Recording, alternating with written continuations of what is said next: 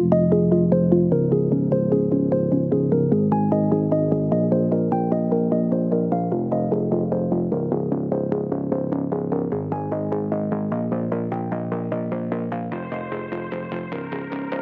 everyone, I'm your host Tom Shaughnessy, and welcome back to Chain Reaction, a research-driven podcast that's a part of Delphi Digital. If you're not on Delphi's research portal, you're missing out on the critical analysis read by the top minds in the crypto space, so be sure to check it out. One quick housekeeping item: nothing said on this podcast is a solicitation to buy or sell any security or token, or to make any financial decisions. I may personally hold tokens mentioned on the podcast, and you can view our show notes below for our complete disclosures. With that, let's jump into the episode. Hey guys, I wanted to tell you about our new sponsor, Crypto.com. Crypto.com's exchange is a rapidly growing trading venue with a strong retail flow. Top institutions can receive a credit line and highly competitive maker-taker fees. Their platform is robust, secure, and compliant. You can get started trading today on the Crypto.com exchange, and to get in touch with their institutional sales team, visit bit.ly/CryptoDelphi now or click the link in the show notes. Now back to our show.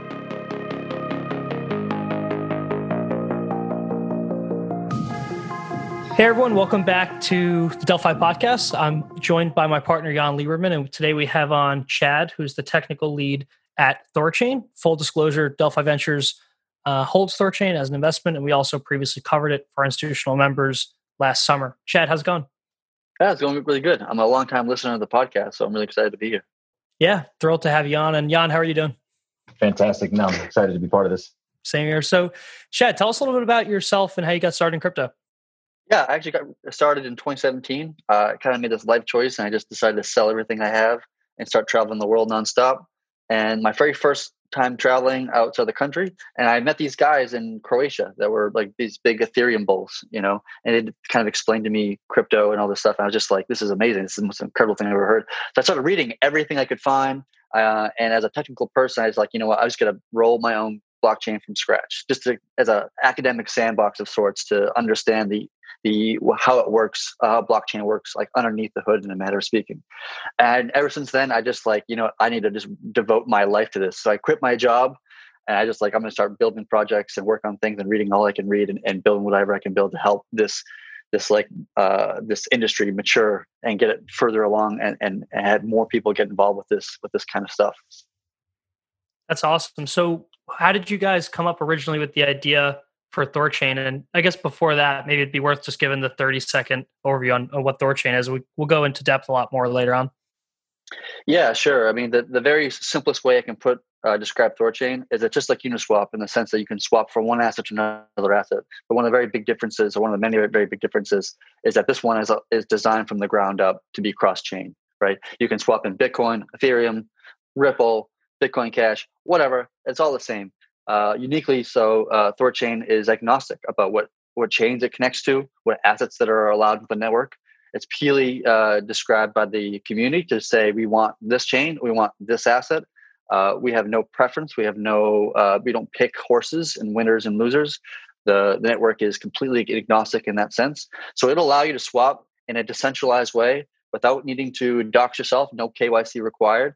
To swap from Bitcoin to Ethereum to Tether to any other thing you can think about there. That makes sense. And Jan, when you and Media were diving into Thorchain originally, did you view it as kind of a cross-chain Uniswap, or did you kind of view it more as obviously very different? I think you take elements from Uniswap, and so in layman's terms, it is cross-chain Uniswap. But I think part of what really got us interested was also the way that the token was integrated, and I think at the time it was especially novel, and over time, users have gotten, or developers and people in the space have gotten more creative with token integrations. And so you're starting to see some elements kind of get borrowed from there, whether it's just thinking about like Pool 2 and all of these yield farms and just ways to kind of create immediate demand for the token and reward that demand. And so I thought that the cross-chain Uniswap was a huge value add. And then on top of that, the token integration itself was really appealing to us. That's awesome. So Chad, when you guys are all said and done with this, and I want to get into the specifics, but I want to make sure we contextualize it first. Basically what you're saying is that people can go online, just like they do with Uniswap today, and trade assets cross-chain fully in a trustless way. Yeah, that's the vision. We're currently we've launched ChaosNet just a couple weeks ago. That ChaosNet is kind of a live proof of concept to some degree. That one is not cross chain. It just works for Binance Chain specifically. That's just to prove the economics work. Prove that this is all this none of this is vaporware. It actually really operates. Really trade funds. But we'll be launching a multi-chain ChaosNet later this year. Therefore, we'll have Bitcoin and Ethereum integration. That's awesome. And why do you think that this hasn't been done before? Like, why is Hayden at Uniswap is probably a kind of a naive question, but why has it taken so long to actually nail cross-chain value exchange? Yeah, I mean, it's been something that's been people have been talking about for years, right? People have talked about atomic swaps years ago and all this kind of concept, and they never kind of took flight for their own reasons. But part of the problem is like, how do you secure the assets, right, in a decentralized way? Because most time, if you have a regular exchange, a centralized exchange like Binance or Coinbase or what have you, they have their own wallets that they maintain internally, right? Which is obviously highly centralized. So how do you get decentralized people to get together to secure tens of millions, hundreds of millions, billions of dollars worth of assets? And the major kind of breakthrough, I think, was what came out that allowed Thorchain to exist was something called threshold signatures. And threshold signatures is conceptually very similar to like a multi-sig, right? In a multi-sig scenario, we have 4 different private keys, and you require 3 of those 4 to sign some transaction to move funds outside of the wallet to some other location. But the difference between multi-sig and threshold signatures is that the threshold signature will actually do multiple people to sign a single signature. So if you look at the Bitcoin block itself and you say, "Oh, this is a multi-sig transaction," you will see 4 different signatures or 3 different signatures or 10 different signatures within Bitcoin's block itself. But on a threshold signature, it's actually only one signature, but that one signature is designed and put together by a multitude of individuals. And so that was like the major kind of breakthrough that didn't even exist like a year ago until it was kind of created by a dev team, research team rather, to make that possible. That's awesome. That makes a lot of sense. And you guys have been building for quite some time, despite that only being available last year, you said? Yeah, it's relatively new. We've been working on this project as a project as a whole has been around for about 2 years or so. You can go with the multi-sig angle if you really wanted to do that. There's problems that come up with that. How do you distribute keys, for example? And only some chains will support multi-sig, right? Bitcoin supports it, but not that chain. Some chains will support it, so will support more than others. Like Bitcoin, for example, only supports up to 20 multi-sig 20 keys within a single multi-sig. So that means you can't have more than 20 operators within a network. And that's a pretty strong limitation, right? We want to be able to have 30, 40, 50, 100, 200, right? With threshold signatures, you can have effectively as many as you want, depending upon how you want to structure that system. There's a drawback that comes from that. The more nodes you have involved, the more keys you have associated with the threshold signature, the more time it takes to sign something. So there's a pro and con, a give and take to that system. But we want to make sure that this chain or a Thorchain can integrate with any chain, whether or not they support multi-sig or not. Our requirements to integrate with any particular chain is basically, can I create my own keys without going through some sort of KYC process, which is pretty much almost every chain today that I can think of off the top of my head. That's the only requirement that we have as an operation. If we want to do with multi-sig, it would have been a lot more complicated in some ways. There were some security issues to be concerned of, and we would only limit to chains that support multi-sig, which could be problematic. That's totally fair. And just for the other dumb question here, but how hard is it for people today? And I mean, we know this, but for those who might not know, how hard is it to actually move value from one chain to another today? Do you have to use a centralized exchange? Are there any actual trustless options out there? Because I know when we start to dig into competitors, we always generally find, most of the time we find some link or some centralized control or some point of failure. Yeah, I mean, it is a very difficult thing to do for sure. Like, how do you ensure that the data connection between these two chains is valid, that it's not being manipulated, that's not being controlled by some sort of centralized party, right? That's a very difficult question. I think for us, we have something called Bifrost, which is one of the components of the stack of Thorchain. And Bifrost's job is to basically observe and sign transactions on remote chains, so on Bitcoin, on Ethereum, on Binance Chain, et cetera, et cetera, et cetera. And even that code by itself is probably around, I think like 20,000 lines of code, right? Versus something like a compound finance, right, which is arguably one of the most successful, smart contract out there. The entire code base, I think, if I remember correctly, is like 2,000 lines of code, right? And so it is very complex to connect remote chains and to have to deal with the complexities of those chains. On Bitcoin, for example, you can have like reorgs that can just confuse the heck out of things. I don't even think that most centralized exchanges even deal with reorgs, right?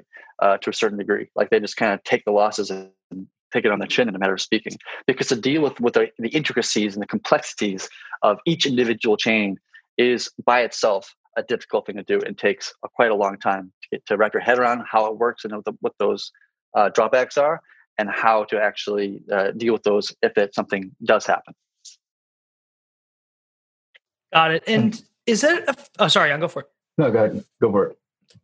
Chad, is it a fair comparison, though, to compare something like Compound or Uniswap to Thorchain? I feel like while those are both amazing projects, they're built on Ethereum, where you guys are more so building like a very complex piece of infrastructure, and people could build user interfaces to interact with Thorchain without even knowing, right? So, like, I don't know if BlockFi plugs in or something like that, but it's definitely more complex.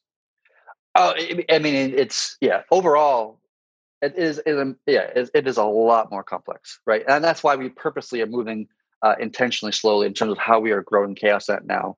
We're not like just letting people just stake $1 billion overnight. That would just be careless and just not the smart move to make. But yeah, it is a lot more complicated to do it the way we're doing it now.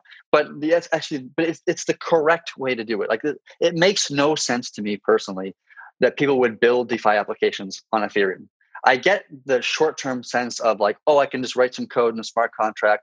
The average smart contract is 150 lines of code. I can just, deploy it easily. And then, in a weekend, deploy a DeFi application. I get to have the simplicity, the convenience of it. Okay, I understand that.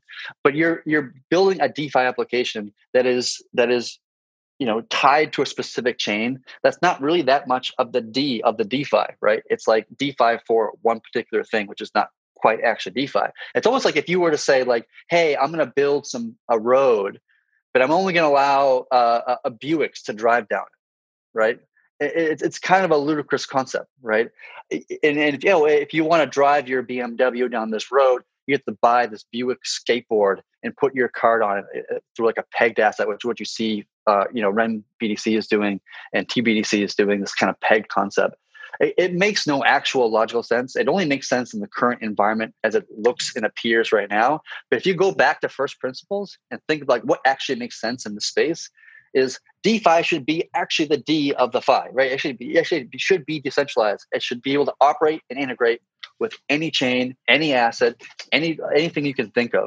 And that's why when you see Thorchain actually be able to connect with like chains like Bitcoin, for example, which is like nobody's doing that at all in terms of being able to stake assets onto a chain, you're going to see a success rate like you can't even think of, because you have to remember that Bitcoin has got like what $250 billion of market cap right now, and Bitcoin's at like I think like 20 billion or something like this. Sorry, Ethereum's like 20 billion or 25 billion, something like this. So you will build a DeFi application that can integrate with any chain. And all of a sudden, liquidity will be immense. And so anybody who wants to build a competitor to Compound Finance, for example, build it, in a decentralized way, meaning that you can connect with any chain, including Bitcoin. It'll be so much more successful and so much more money be staked and so much. You can't even fathom how different that would be. It makes no sense to build DeFi on Ethereum. I just don't understand it in the long term. It makes sense in the short term and how the market looks now, but look more than 10 feet in front of your face and you'll see that it makes no sense to build it specifically for Ethereum only. So on that note, I was wondering if you can kind of expand on the process of adding new chains and kind of does it become incrementally more or less complex with each incremental chain, or just kind of thoughts around that? Yeah, so it depends on some like previous development, right? So if we integrate Bitcoin, for example, adding Bitcoin Cash or Litecoin, which are both forks of Bitcoin, is relatively easy, right? Because the code will be pretty much the same, right? But if we want to add something like Solana, which is a very different chain in terms of how it's designed, that takes more time, right? But to be clear, it's not like us doing it, right? As in us being the core team, right? It is up to the community to decide what chains get added to the network and what assets get added to the network. We have no ability within the team itself, the core team itself, to decide who gets on, who doesn't, and we just don't have that, right? Anybody in the world can develop a little module for Bifrost to be able to monitor Bitcoin or some other chain out there. How much time it takes and how complex that is, we're trying to make that as simple as we can, so that if you want to add a module for Tron, let's just say, that you just integrate with Bifrost using a few hundred lines of code, hopefully, depending upon how complex that chain is. But it should be, we're trying to make it as easy as we can so the community can contribute and they can build, we want to add Ethereum Classic or whatever other chain out there with as little time to do so. No, appreciate that. And I guess in terms of how that differentiates versus some of the other competitors like Ren and TBTC, in terms of how they provide cross-chain capabilities, can you expand on and kind of how Thorchain does it differently? Yeah. Well, so some chains are doing it in different ways. Like Kava, for example, is doing it a slightly different way than Thorchain is. They're using atomic swaps, for example, I think, on Binance, if I'm not mistaken. But Ren BTC is more closely aligned with Thorchain in terms of their style of doing it. They're also using threshold signatures, for example. I'm not intimately understanding the details of how they implement their chain in terms of how they integrate with other chains. My assumption is the same. They have to monitor Bitcoin for particular transactions to particular addresses, and then make the observation, and then report it into their own system, into their Ethereum system. So, Chad, just to follow up on Jan's question as well, to contextualize this a bit, like we're seeing projects in DeFi attract, hundreds of millions or potentially billions of total value locked overnight, but there's always been a slight disconnect between total value locked and the actual token value accrual. Can you kind of go into, and I'm sure Jan will have more in-depth comments here, but can you kind of go into why, if you guys were to attract liquidity, your token would actually accrue value versus some of the DeFi plays we're seeing today? Yeah. So Rune is the token of the Thorchain network, and its value is not a speculative asset, right? Bitcoin is a speculative asset. Ethereum is a speculative asset. You can speculate on what the price is of these things, but Rune is different. Rune is actually designed to be different. Rune its primary purpose is to secure this network, right?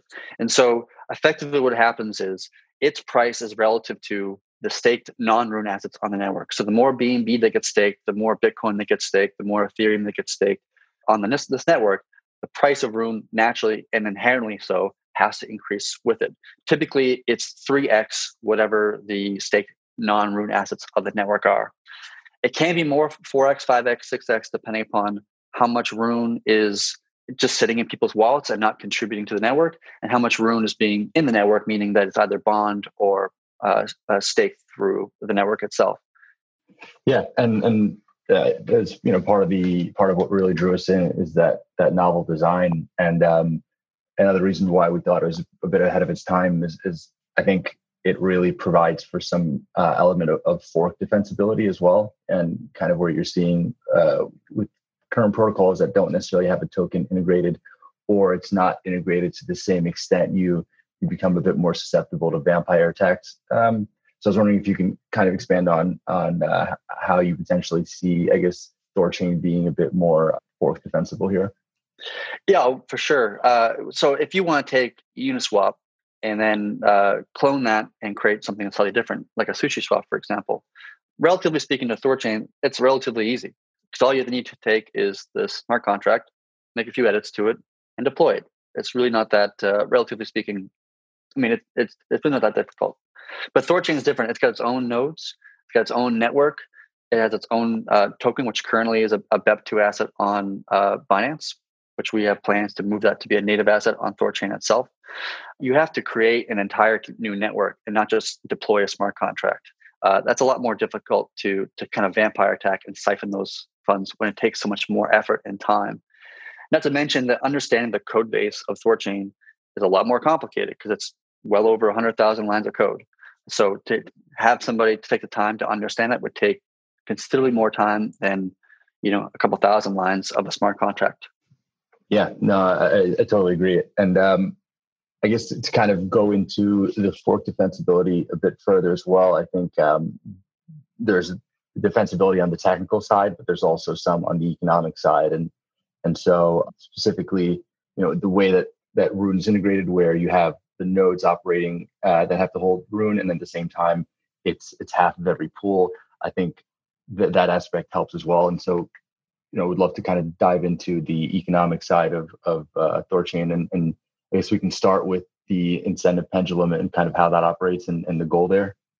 Yeah, just to touch on one thing that you just kind of mentioned right there is that Sure. One of the things that makes Thorchain different than something like Uniswap is that each pool, like Bitcoin pool, BNB pool, Ethereum pool, they always have two assets, which is going to be Rune and Bitcoin, or Rune and Ethereum.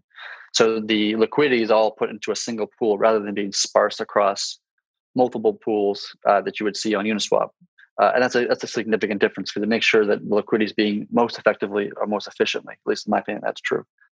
Yeah, I kind of wanted to go down the incentive pendulum route a little bit, but right. touching on that as well. I think we can expand on that further. We'll go down this route first. Yeah, so the incentive pendulum is kind of an important economic concept within the Thorchain network, right? So as I mentioned earlier, Rune is the asset that secures the other assets on the network, right? It ensures that the node operators, the validators, they don't collude in some way and walk away with all the money, because it would cost more money to get to the place where you can't steal the money than the money that you would actually steal. So you'd spend $30 million buying Rune to walk away with $20 million worth of other assets. It makes no financial sense at all. But in order to ensure that security, there's the network is designed to make sure that we have the correct ratio between the amount that is staked by the liquidity providers, this is people who are staking Bitcoin, staking Binance Coin, whatever, and versus the people that are running the nodes of the network and bonding with their Rune.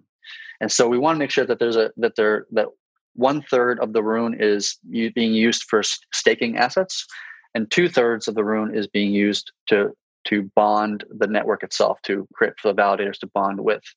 And so what we do for the incentive pendulum thing that you mentioned is that the amount of money that the bonders make, or the node operators make, versus what the liquidity providers make, has a ratio between them, which is a 2/3, 1/3 ratio. So if we get into a place where the network has way too much bond in it, the operators put way too much Rune on that side of the equation, we're over bonded. That means that the bonders or the node operators themselves would churn about less of a profit, meanwhile increasing the profits for liquidity providers. And vice versa, if we don't have enough funds on the bonder side to secure the assets of the network, we incentivize more people to bond and more people to become node operators and say, hey, we're going to increase the profits, increase the ROI on that side, and decrease the profits on the liquidity provider side. So as a liquidity provider, you might say, oh, hey, I'm making less money now. I actually could make more money if I actually unstake my assets from the liquidity provider side and create a node and bond on the node operator side. And that kind of economic pressure to make sure that the ratio between those two kind of providers of assets is at the optimal place of 2/3, 1/3. Hey guys, I wanted to tell you about our new sponsor, Crypto.com. Crypto.com's exchange is a rapidly growing trading venue with a strong retail flow. Top institutions can receive a credit line and highly competitive maker-taker fees. Their platform is robust, secure, and compliant. You can get started trading today on the Crypto.com exchange, and to get in touch with their institutional sales team, visit bit.ly/CryptoDelphi now or click the link in the show notes. Now back to our show.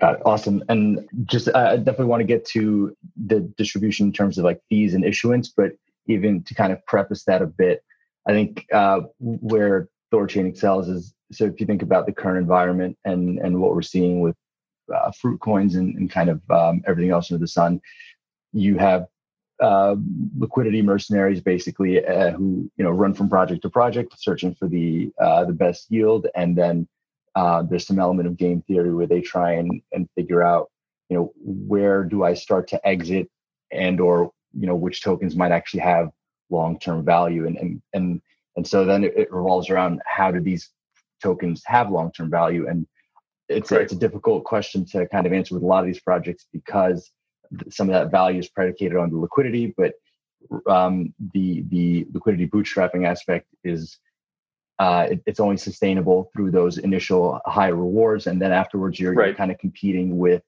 the next fork that can offer higher rewards in that short moment, and so you're just kind of going to switch. And so the difficult aspect of a lot of these projects is you can attract liquidity and volume for a certain amount of time, but then you have this issue of long-term value. And I think so with a lot of early projects that you've seen that have had success, like the SNX and Wi-Fi as well, is when a lot of users are able to get in early, you're able to kind of build this tribalism within the community where they might not always operate in such a mercenary type fashion. And so part of it is understanding that the token can accrue value in the long run, and part of it is just the fact that they've already made so much money and they have some kind of emotional attachment to the project. And so kind of bringing it back to where I was going was basically that I think Thorchain's integration with the token, where realistically the project can't attract liquidity without the token physically having value. And so you don't have this issue where you have token holders that are entitled a certain fee that has to be taken out of the project. And so then you're potentially battling between, okay, so we have to assign a certain amount to LPs and a certain amount has to go to reward the token holders for holding the token. And so it ends up being a bit of an inefficient and potentially like reflexive situation where once the next seal farm shows up, volume dries out and then there's just less incentive to hold. And so I think with Thorchain's integration of the token directly into there, you don't have to necessarily spend as much on long-term incentives because the yield will kind of keep enough liquidity sticky there where now there's just sizable capital appreciation through the token where, because in the end, its total return is capital appreciation and yield. And so if you can force in capital appreciation, then you don't necessarily have to kind of subsidize as much on the yield front. And so I was kind of wanted to kind of go into how the system is designed in terms of yield incentives, as you launch with ChaosNet and mainnet as well.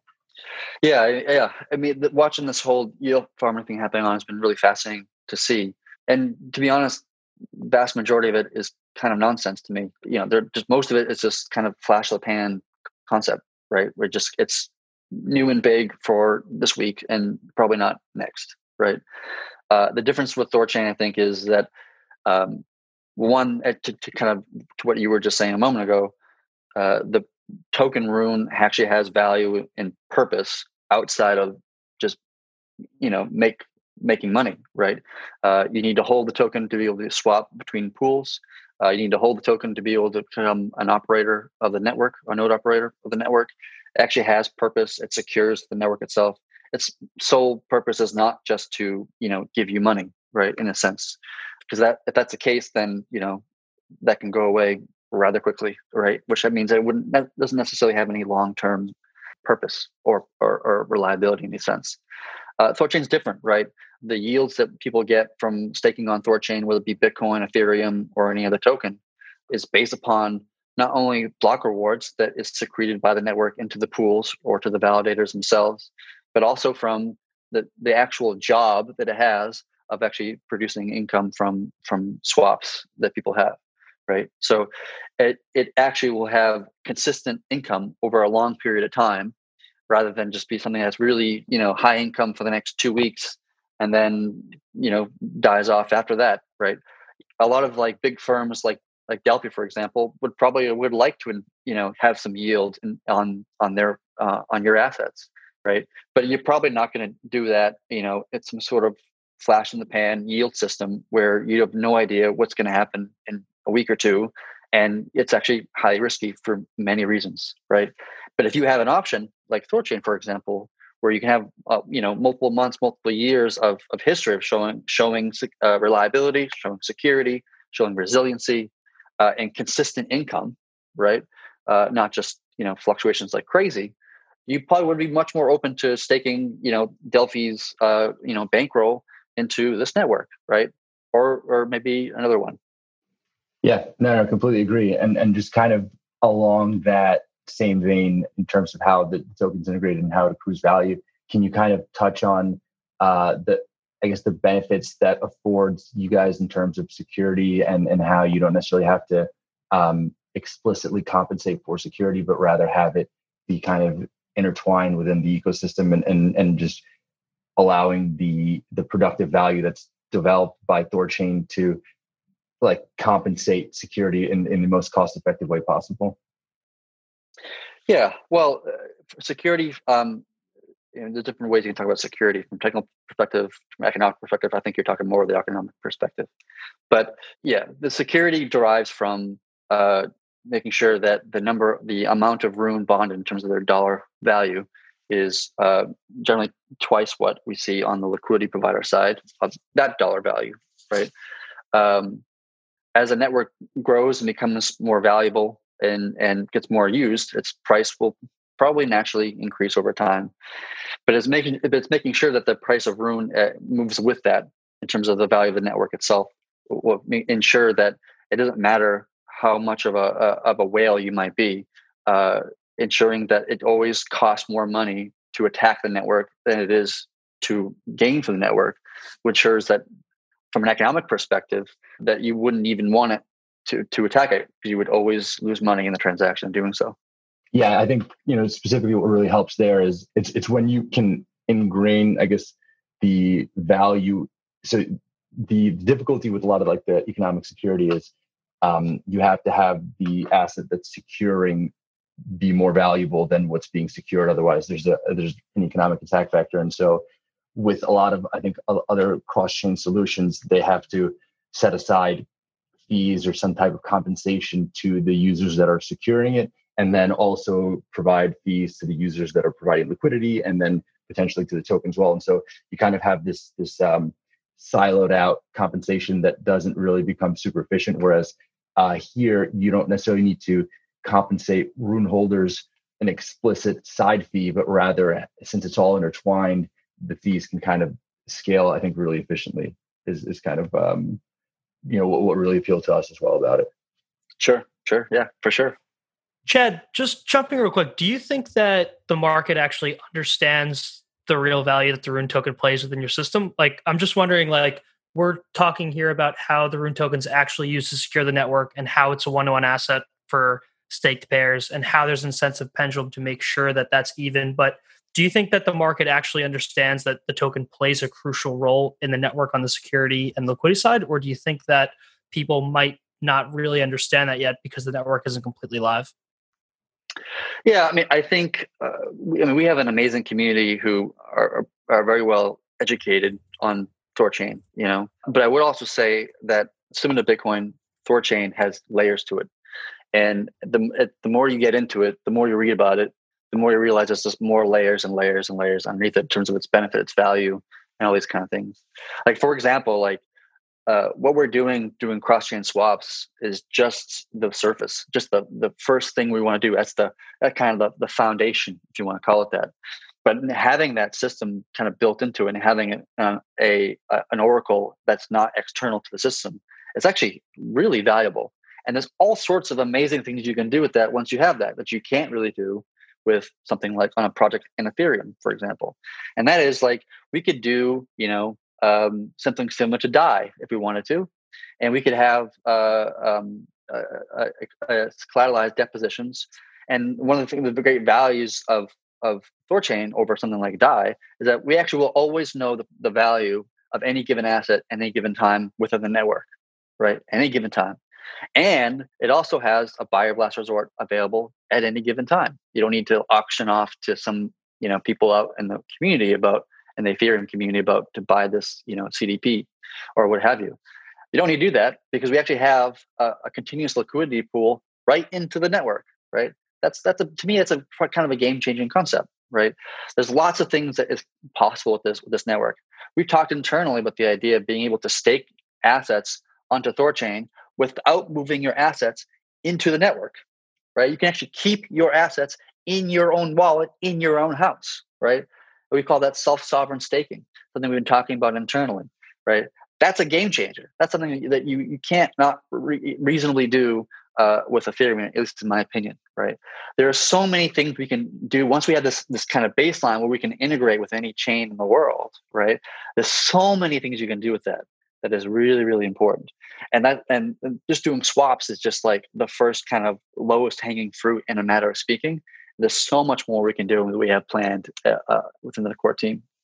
Makes a lot of sense, Chad. And just to go into some specifics here, can you kind of describe the dynamics on the impermanent loss situation? I know some people might mess this, but basically what impermanent loss is it's basically just the difference between holding tokens in an AMM, like throwing them in the pool, and then just holding them in your wallet. And a lot of people kind of know this from interacting with Uniswap's pools where they put assets in, they potentially lose assets due to impermanent loss.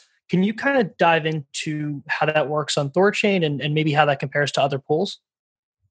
Yeah, sure. Thorchain is like very uniquely structured to be better about impermanent loss than any other thing out there. And the reason why that is because, for one, you can't front run this network, right? You cannot see that some big swap is coming and then do the inverse swap before it comes in and be able to front run this network. The reason why that is because the order in which swaps are done on Thorchain is not a first in, first out system like you see most of the time with pretty much any other exchange out there, centralized exchange out there. Because instead, it prioritizes based upon the value of what it derives for the network. So swaps give a bigger liquidity fee or generate more revenue for the pool or for the network as a whole will get priority over one that is a small trade that is only giving a little bit of fee into the network. That creates something that's really important here. And that means that the arbitrage bots that are balancing these pools, it's not the first one that comes in that wins and gets, some sort of, let's just say 20% revenue generated from what they put into them. I'm making that number up. It's a random number. But instead, it's actually going to be like a capitalistic battle, right? Where you have different arbitrage bots all trying to arbitrage the same pool. The one that's going to win is the one that takes the least amount of money out of the network, right? And permanent loss is derived from arbitrage bots taking more money out of the network than the liquidity providers earn from the network, right? That's when you see impermanent loss, which largely comes from when the price change happens between the two assets within a given pool, right? Bitcoin increases by 20% and the other asset, stays the same or goes down, right? That's when you see impermanent loss. But Thorchain is uniquely designed in a way that impermanent loss becomes near zero, mainly for two reasons. One is the one I was just talking about, where there is a capitalistic market where arbitrage bots are trying to compete for the ability to arbitrage this pool. They're all providing the same service. It doesn't matter if bot A or bot B balances the pool. They all get the same result. So it just goes to the person who's willing to take the least amount of profits to do so. And the other reason why you see impermanent loss less on this chain is because we have block rewards that increase the profits for liquidity providers to ensure that liquidity providers don't walk away with less money than they came in to start with, which is something you do see on Uniswap and SushiSwap and just about every one of these other systems. Makes a lot of sense, Chad. And can you kind of dive into why does Uniswap have set transaction fees? It seems like, giving 30 bips to liquidity providers sounds really simple, but it doesn't seem scalable. How do you kind of compare on that? Yeah, I mean, Uniswap, we at the core team, we actually have a lot of respect for Uniswap and for Hayden, who created it, right? They did a lot of innovation for the first version of Uniswap, which was like really kind of remarkable at the time, right?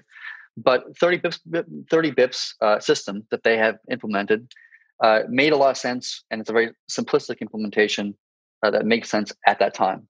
But we operate from a different perspective.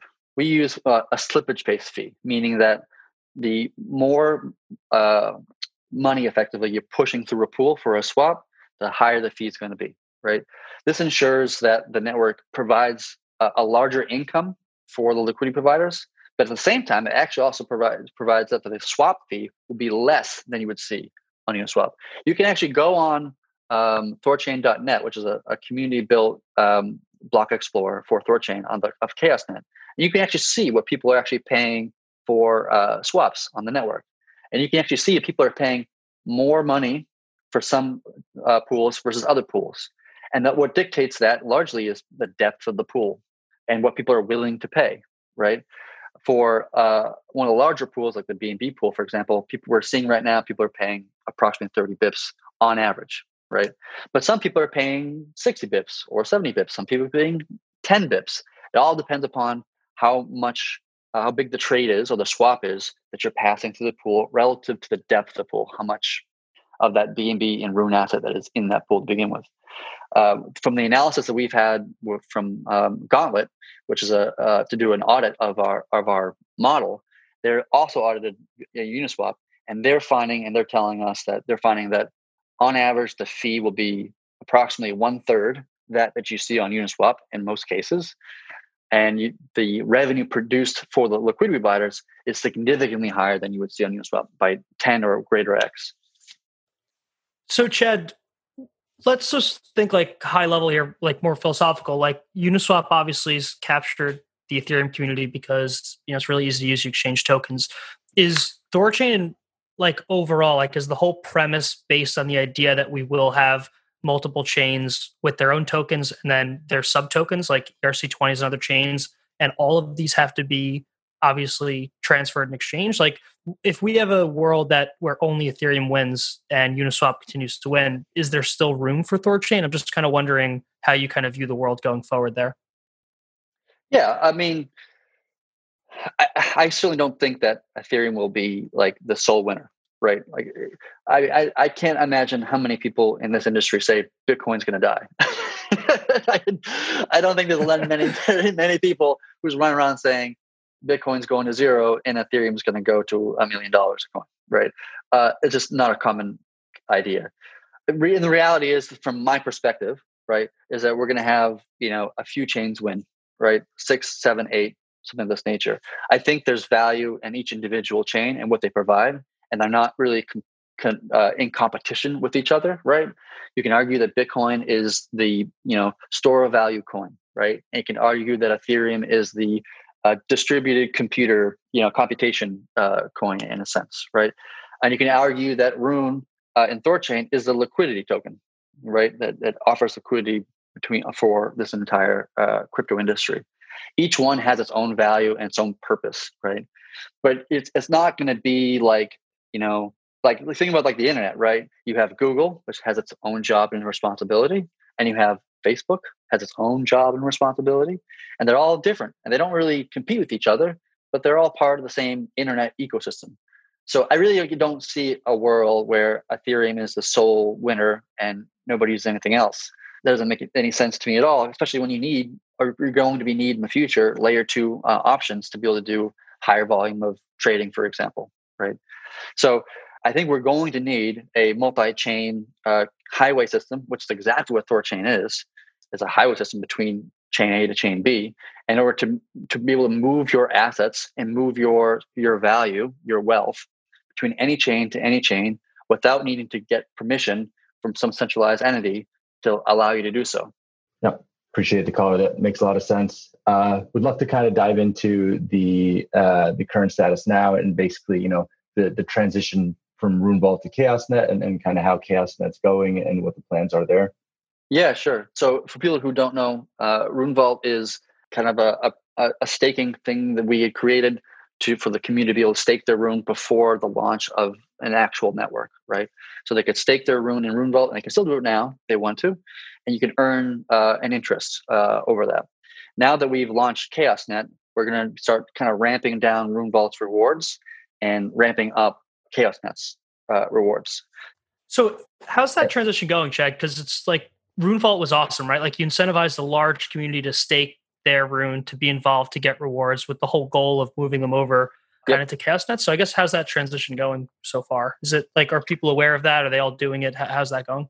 Yeah, I think it's going really well. I mean, I think if you looked at Rune Vault, I think it was like 86%, 87% of all Rune was staked into Rune Vault, right? That's a really high staking percentage. If you look at it now, now that we've launched ChaosNet and people are starting to move their funds over to earn revenue on that network, I think it's down to 75% or 73%, something like of this nature.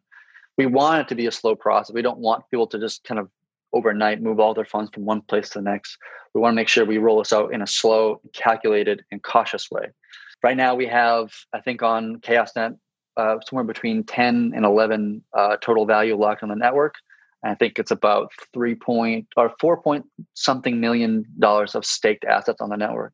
Over time, we're going to see that the payouts or the ROI of ChaosNet is going to increase as we increase the reserve, which pays out the block rewards, as well as more people are starting to use this network and have more swaps happening on Thorchain itself, which is producing more revenue for the networks. After a week of launching ChaosNet, we actually surpassed Binance DEX in terms of volume on a 24-hour period. So we already see that the community as a whole is actually quite excited about what it is that we're doing. And as that kind of grows and people are starting to use the network more and more, it's just going to produce more and more revenue for the network. And over time, as the return on investment on RuneVault is kind of ramped down, people are going to want to move their assets over to ChaosNet to increase their return on investment. Chad, was the idea of the quasi-guarded launch for BepSwap a plan, or and I say that because you guys are kind of limiting the amount of assets that could flow into there right now, and you're increasing that cap over time. Is that because of like a previous plan, or is that to kind of find bugs, or is that because of kind of what we're seeing with some of the DeFi projects that are a little reckless? How do you view that? Yeah, I mean, ChaosNet was specifically designed in the sense to run a real network with real money, real assets, but not do it in a way that put a lot of money at risk in the beginning, right? There's some things when you're building a network like this, you just can't test for, right? You can make assumptions about economic incentives. You can make assumptions that, bugs don't exist or whatever you want to do, but you really, really, really don't actually know until you actually test it in the real world scenario, right? And so we want to make sure that ChaosNet is built in a way that we, as the core team, have administrative rights over the network to ensure its safety of the assets themselves. So if something goes wrong, we found a bug last week, for example, that allowed validators to be able to siphon Rune out of the network. And we found that bug. We were able to halt the ability to siphon those funds, be able to fix the issue, and then carry on, and all the funds were returned to the network as well.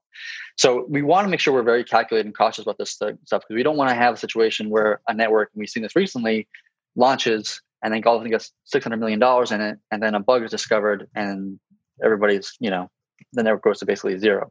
That's irresponsible. You're not thinking clearly about protecting people's assets that they're putting into this network. We take this very seriously. I certainly don't want my money taken out of this network, and I don't think anybody else does. So we want to make sure that we do this in a slow and calculated way to ensure that if any security issues are found or any bugs are discovered, that we have the ability to protect the funds, fix the bug, whatever that might be, and then carry on.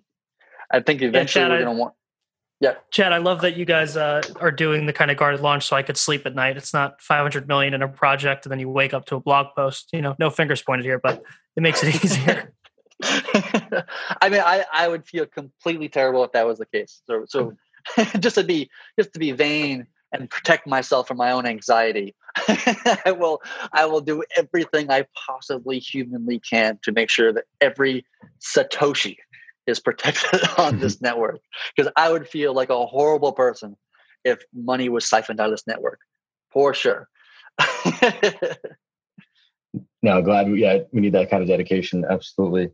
And so I guess on the broader side, we've seen DeFi really pick up this year, and centralized exchanges are definitely starting to notice, and you see some of them become a bit more proactive in terms of how they interact with DeFi, to ingrain themselves a bit more and trying to figure out ways to bring value to DeFi, but also bring some stickiness to exchanges. So I was wondering, kind of if you can shed some light on the interactions you guys have had with any centralized exchanges, or kind of what the game plan is in terms of whether it's like pure cooperation or it's more so just trying to kind of bring their liquidity to you guys, and whatever you think makes sense there.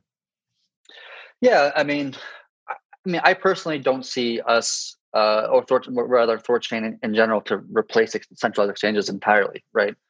Centralized exchanges like a Binance or a Coinbase does a lot of different things, right? at this moment, we're predominantly focused on just spot trading, for example, right? We have had conversations with very large exchanges. I don't want to get into like naming names. Obviously, Binance is one of them because they listed us as a asset on their network. But we've talked to a lot of exchanges about how they can integrate their network into ours, right? And actually use our network as a backend to their network, right? A lot of these networks have to hold on hand, tons of capital, right?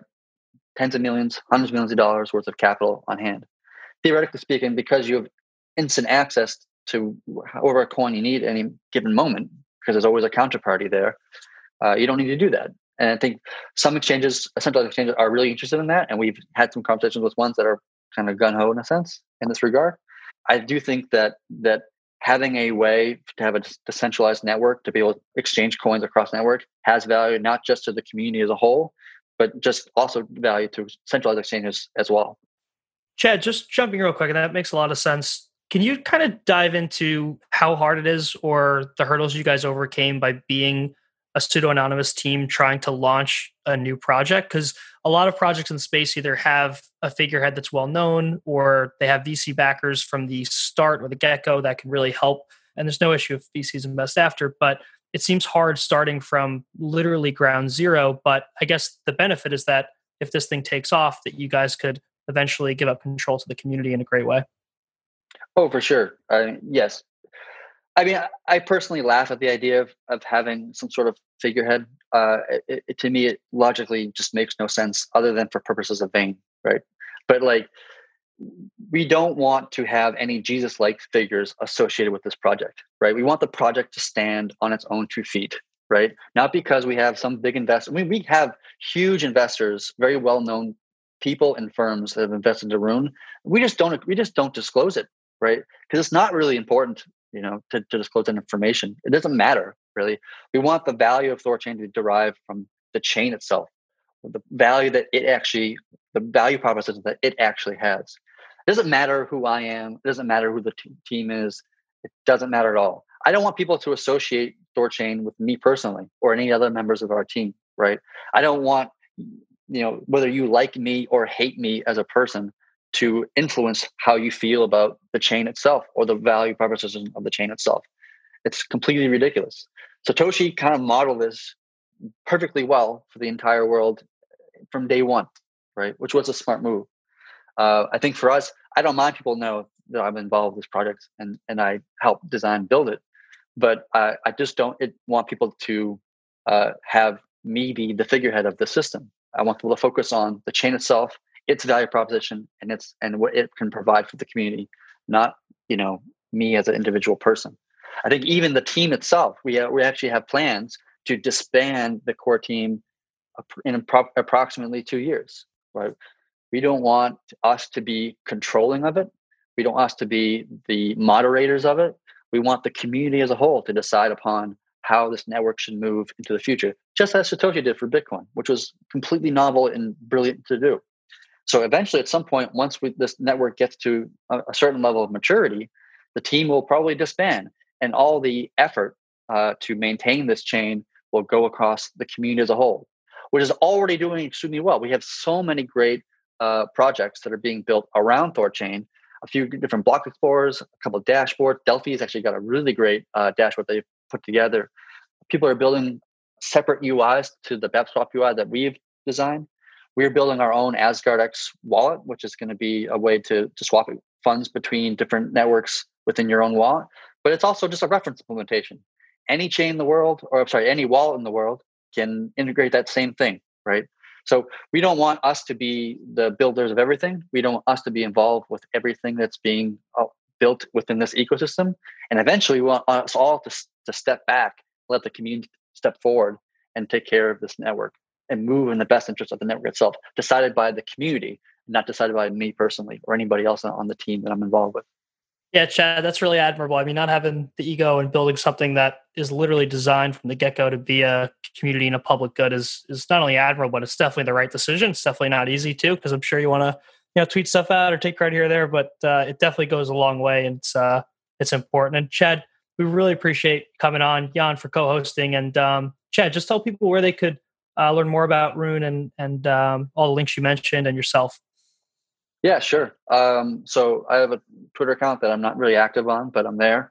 It's at cbarraford, CBARRAFORD. If you want to follow me, I guess you can.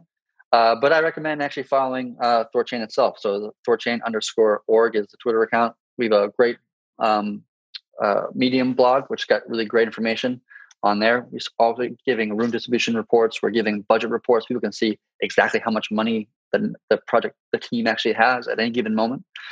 So follow us on the blog. We have Thorchain.org if you want to go to the website and read more about us there.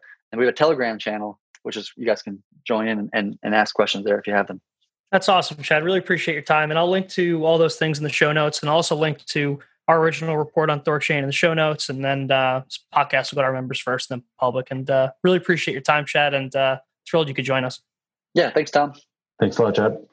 Hey, everyone. Thanks for listening to the podcast. If you enjoyed it, please support the show by hitting subscribe on iTunes, writing a review, or sharing this episode on Twitter and LinkedIn. And stay tuned for our next episode out soon.